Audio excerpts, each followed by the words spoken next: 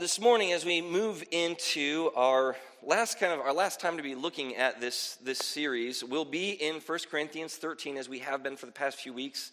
If you didn't grab a Bible or bring one, grab one just like I've got. I'm going to be on page 959 and 960, just so you can follow along if you want. Well, we've been in this series talking about the mirror. That's been our focus. We use a lot of God language in just in general. You might not know this, but it's actually quite controversial in Islamic territories where missionaries are present, whether or not the missionary can use the word Allah to describe God, right? Because Allah is just the generic word for God. It's like using God around here. Somebody you're talking with maybe just uses the word God, and you just assume they're speaking about the same God you're speaking about, when in fact they could be very different. When Oprah, for instance, speaks about God, which she does frequently, she means something very different than what I'm about to describe today as God, right? And there's a little bit of a difference there.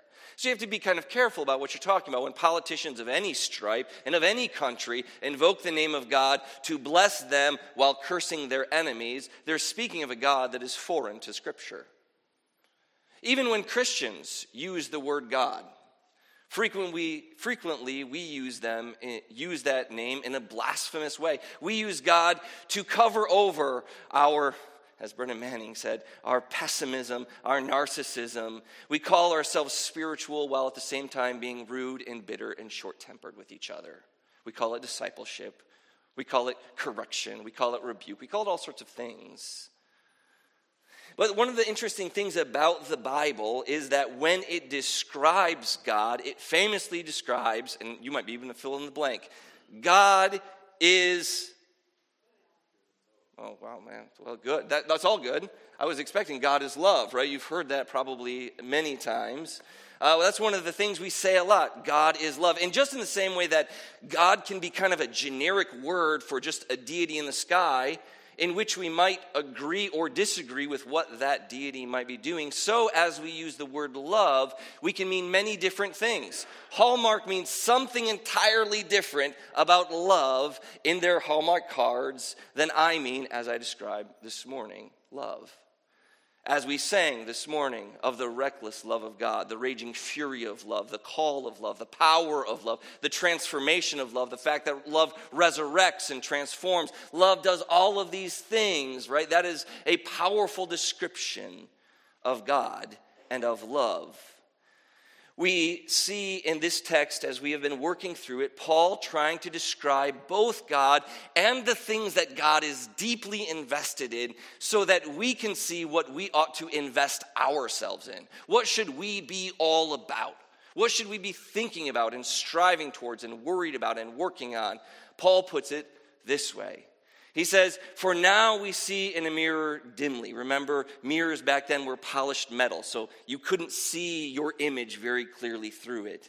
But you can, of course, see face to face. I can see your face, you can see my face. So Paul says, it's like we look into a mirror, but it's dim. We can't see ourselves. But one day we will see face to face. That mirror will be cleared off, and we will see clearly who we really are.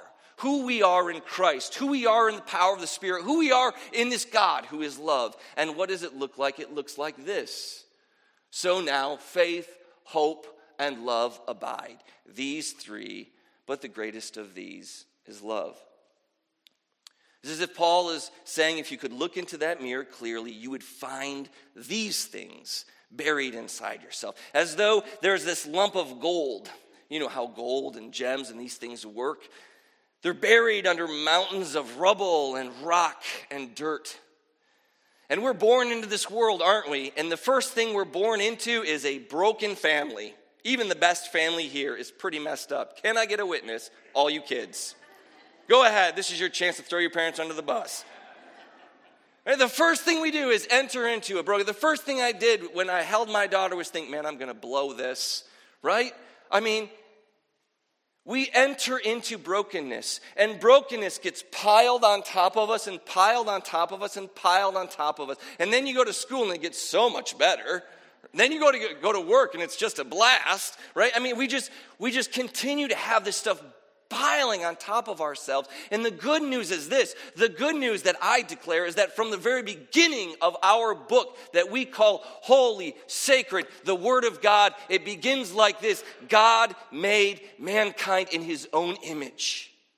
And in the image of God, he made us. Male and female, he made us. Which means buried inside each and every person you encounter is the very likeness of God. The very image of God. And how you treat them is how you treat God. And when God looks at you, he sees the gold that has been buried underneath all of the years of rubble. And he tries to clear it away, to bring out in you all of that glory, all of that beauty, all of that value. And he says, now do the same for others. Imagine a world that looked like that. You might just call that good news. Imagine a church that looked like that. You might just call that a nice place to sit down and enjoy life. And God is calling us to that. He is calling us to recognize that which is eternal. Christians talk a lot about hell. You know how many times hell shows up in your Bible? 14. Judgment, we talk a lot about judgment. You know how many times judgment shows up in your Bible? 163 times. That's a lot. You should pay attention to that. You know how much sin shows up in your Bible? It's a fair amount, over 300 times. A lot of talk about sin and the things that are breaking us and tearing us down. Do you know how many times love shows up in the Bible? Well over 500. Outstripping every other theme and every other thought are the words that we have said over and over and over again, that God comes to you in your seat and says, I love you as you are, not as you should be, because none of us are what we should be. And so Scripture calls us to remember the things that are eternal, the things that God continues to pour into you and try to get out of you is the same thing that we should be pouring into ourselves and into each other. The things that we want to get out of people and the things that we want to pour into people should be faith and hope and love.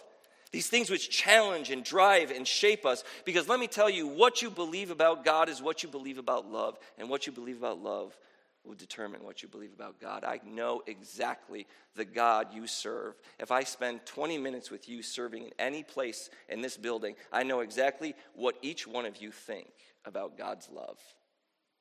It's not secret. You wear it on your sleeve. You wear it how you behave. You wear it in everything you do. Paul does something really scandalous as he digs into something important. Towards the end of this letter that he writes, this letter of Galatians, as we continue thinking of it, he says this. This won't sound surprising to you, but it is shocking. I want to read it, and then I want to talk about why it is so shocking. But he says this. He says, for in Christ Jesus, neither circumcision nor uncircumcision counts for anything, but only faith working through love. Now, for most of us, that isn't a very scandalous thing to say. It's not shocking to say. Most of us aren't terribly troubled about circumcision. I hope not, one way or another. And so for us, this might just sound bizarre, if anything. But as I tried to, and I know that sometimes I'm spicy for spiciness' sake, all right, but this is not me trying to be spicy. I'm just trying to draw a one-to-one comparison. What would the equivalent description be today for Paul to say uncircumcision means nothing? And the closest thing I could imagine is burning a flag. The closest thing I can imagine is burning a flag to create the kind of ire that you would get. Because what Paul is essentially saying here is that circumcision means nothing. Now, if you know anything about the Jewish history, and some of you Christians here today know a lot about it, you know that circumcision was the first sign of the covenant. That this is deeply tied into the Jewish people, thousands and thousands and thousands of years. And you might know that as you get towards the middle, things go really bad for them. And they are taken from their homeland so that their temple and their religion and everything is brought down into the dust. And all they have left to hold on to for what makes them who they are, what makes them Jews, what makes them the people of God, are two particular things: circumcision and Sabbath. And so what Paul says here when he says circumcision means nothing and uncircumcision means nothing is him saying the very thing that makes us the people of God, that you have thought made you who you are, that made God even love you, none of that means anything. Only faith working through love. There could be nothing more scandalous. It would be like you saying, democracy, it doesn't matter if you're with Democrats or Republicans, they're all going to tar and feather you, right? You can't say freedom stinks, I don't care about it. No matter what, you're going to get pushback, right? This is the kind of thing that Paul is doing. He is saying, we have pledged our allegiance in many ways, and we have cut our skin so that it reflects this. And all of this means nothing, only love. That's powerful. It's powerful because what he is saying is, I don't know entirely what our bodies are going to look like when they are resurrected and eternal. But whatever it looks like, Paul is saying that whole circumcision thing we've been doing, it's not going to mean a whole lot in the kingdom of God. That is all transitory. What does last forever is this: faith. Of course, not a generic faith, not just believing in something generically, not just a generic God, and not just a generic love, but faith that is rooted in Jesus Christ, Lord of lords, King of kings, coming to conquer and rule over the earth. This one we put our faith in, and this one demonstrates what love looks like. And that is both important things. Not only must we know who God is and who he is and what he is like, but also we must know the power and frequency and power of love. How powerful is love? Jesus puts it like this: you have heard it said. In fact, you've heard it written. You've heard it in the synagogue. You've heard it from the pulpit itself. Love your enemies. Love your neighbor and hate your enemies. But I say to you, love your enemies and pray for those who persecute you, so that you may be the sons and daughters of your Father who is in heaven. For he makes his sun rise on the evil and on the good, and sends rain on the just and on the unjust. For if you love those who love you, what reward do you have? Don't the worst people in the world do that? And if you greet only your brothers or your sisters, your friends, your family, what more are you doing than others? Don't the most wretched people you can think of do that? Do not even the Gentiles, non-believers, do that? You therefore must be perfect as your heavenly Father is perfect. God's love is so powerful that Paul declares in another passage, while we were still sinners, while we were still God's enemies, Jesus died for us. And this, of course, is the most extreme of all examples, but it's good to hold the extreme up, because if we can catch a vision of the extreme things like loving our enemies, maybe we can work on loving our neighbors. Maybe we'll catch some of that stuff. And so we are working in extremes here, but let's work with the extreme. The extreme is this: that love is so powerful a thing that while we were the enemies of God, God came to us knowing that the outcome of him coming to us to reach out in love would be us killing him. And Jesus says things like, if you are going to follow after me, you must take up your and follow me. Crosses are for killing, right? Well, more for dying, as it were. It's a powerful thing. Why is it powerful? It's powerful because it exists forever, that everything else is passing away, but the declaration of Scripture is that love is not. And it says here that we must be perfect as our Heavenly Father is perfect. You can imagine how this could be pulled out of context and used to shame and browbeat each other, but that is not the context of what is being talked about here. What is the perfection of God in this text? God is perfect because even when people hate him, he loves them. And if we would be like God, even when people hate us, we must seek to love them. That is how powerful love is. That is why love is eternal and circumcision is not. That is why we are called again and again and again, page after page, story after story, mercy after mercy, grace upon grace, truth upon truth, transformation upon transformation. Love changes us. The scriptures declare it, and they call us to move into it. Not to sentimentalize it, not to make it soft and easy, but to make it strong and costly. If you look at at 1 Corinthians 13 where we've been, Paul says so many scandalous things. He says, if I knew everything about this whole book, if I could explain every single mystery of Scripture, it's worthless without love. You have the biggest brain, doesn't matter, worthless without love. You could have the biggest paycheck and give it all away so that they give you all of the awards. The Nobel Peace Prize goes to you, everything. All of it is nothing without love. But what does love actually look like? Let's sit with it a second. Love is patient and kind. Let us, brothers and sisters, friends, and maybe even some enemies, let us search our hearts for a minute. Search your life for a minute. We'll take 30 seconds with each of these and ask the question, does my love look like this? Am I patient and kind? Love does not envy others what they have or what they are going to have, and doesn't boast when it gets its way.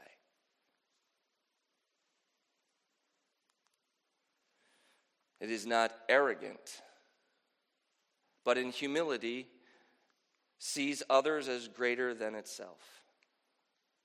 It is not rude. It does not insist on its own way.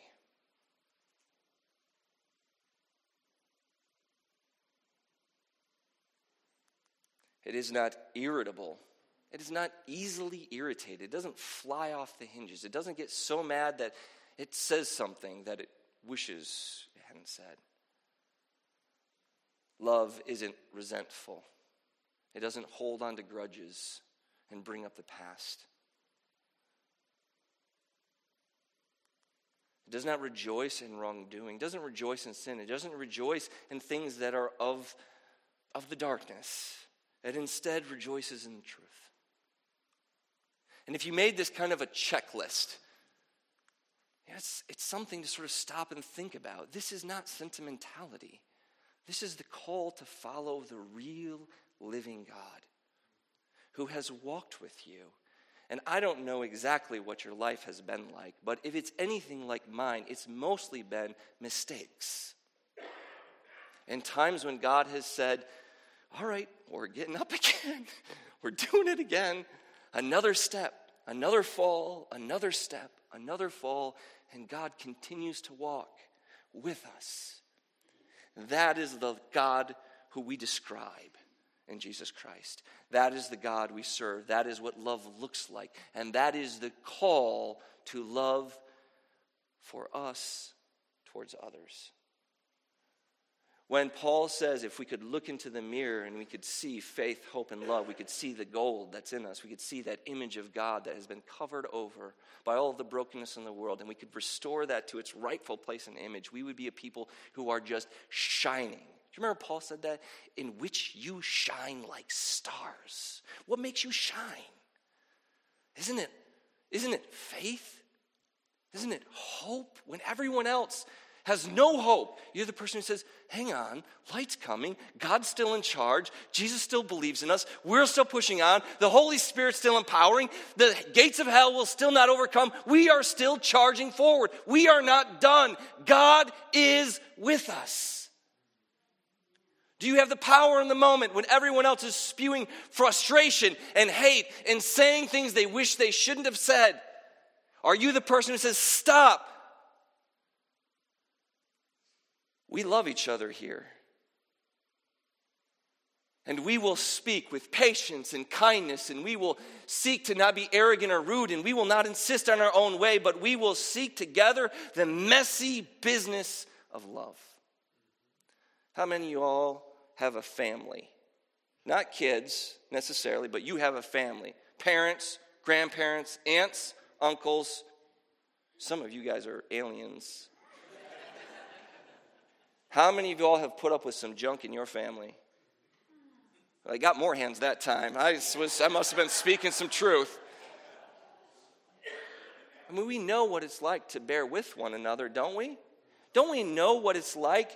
Don't we know what it's like to struggle with somebody who's driving us nuts? I got more laughs and hands. I didn't get hands that time. That was just laughs. We know what that's like. In fact, we're willing to pour it out in terms of letting people stay in our houses, and we give them money, and we might put them on our insurance, or you might do all kinds of different things to try to help somebody out. You might walk with them. You might listen to them bellyache and complain, but they're your family or they're your friends. You've been in it so long, and you've got this close-knit group of people that you say, I love them. That's beautiful. I'm not asking for anything to change there except for this one thing. Why not open that up a little bit more? Just let it loose a little bit. And let it expand a bit more to include more people to have faith in, more people to have hope in, more people to love, more people to reach out to. I'm struck by this passage in 1 Peter 4:8. It says, above all, keep loving one another earnestly, since love covers over a multitude of sins. An interesting thing about this last end of that verse is that love covers over a multitude of sins is actually repeated so often in Scripture and repeated so often in our early texts that we have from the church that we think it might have been a creedal statement, something that they would say to one another, kind of a tagline. Imagine that tagline going over like you just say all the time, love covers over a multitude of sins. You made a lot of mistakes, but love covers it over. I screwed up a lot, but love covers it over. Like over and over again, the early church was saying this. What does love do? It covers over our mistakes. It covers over our failures. It covers over our shame. It washes it all away. And Jesus gives us that fresh start. And this is the time. This is the time where it is for you to cling to that which is eternal and to let go of all of those things that have been shackling you to our gloom, to our depression, to our brokenness, to our shame, to our guilt, to our past. Time to shake that off and to see the future. To see into that mirror, not dimly anymore, but clearly. To see the gold in you and to see the gold in others. The faith, hope, and love, the image of God that God has placed in every one of us. So as we stand to sing this last song, it is a song of praise. It is a song of glory. It is a word of grace that we are excited about declaring back to God how he loves. Let's stand and sing to our Lord and Savior now.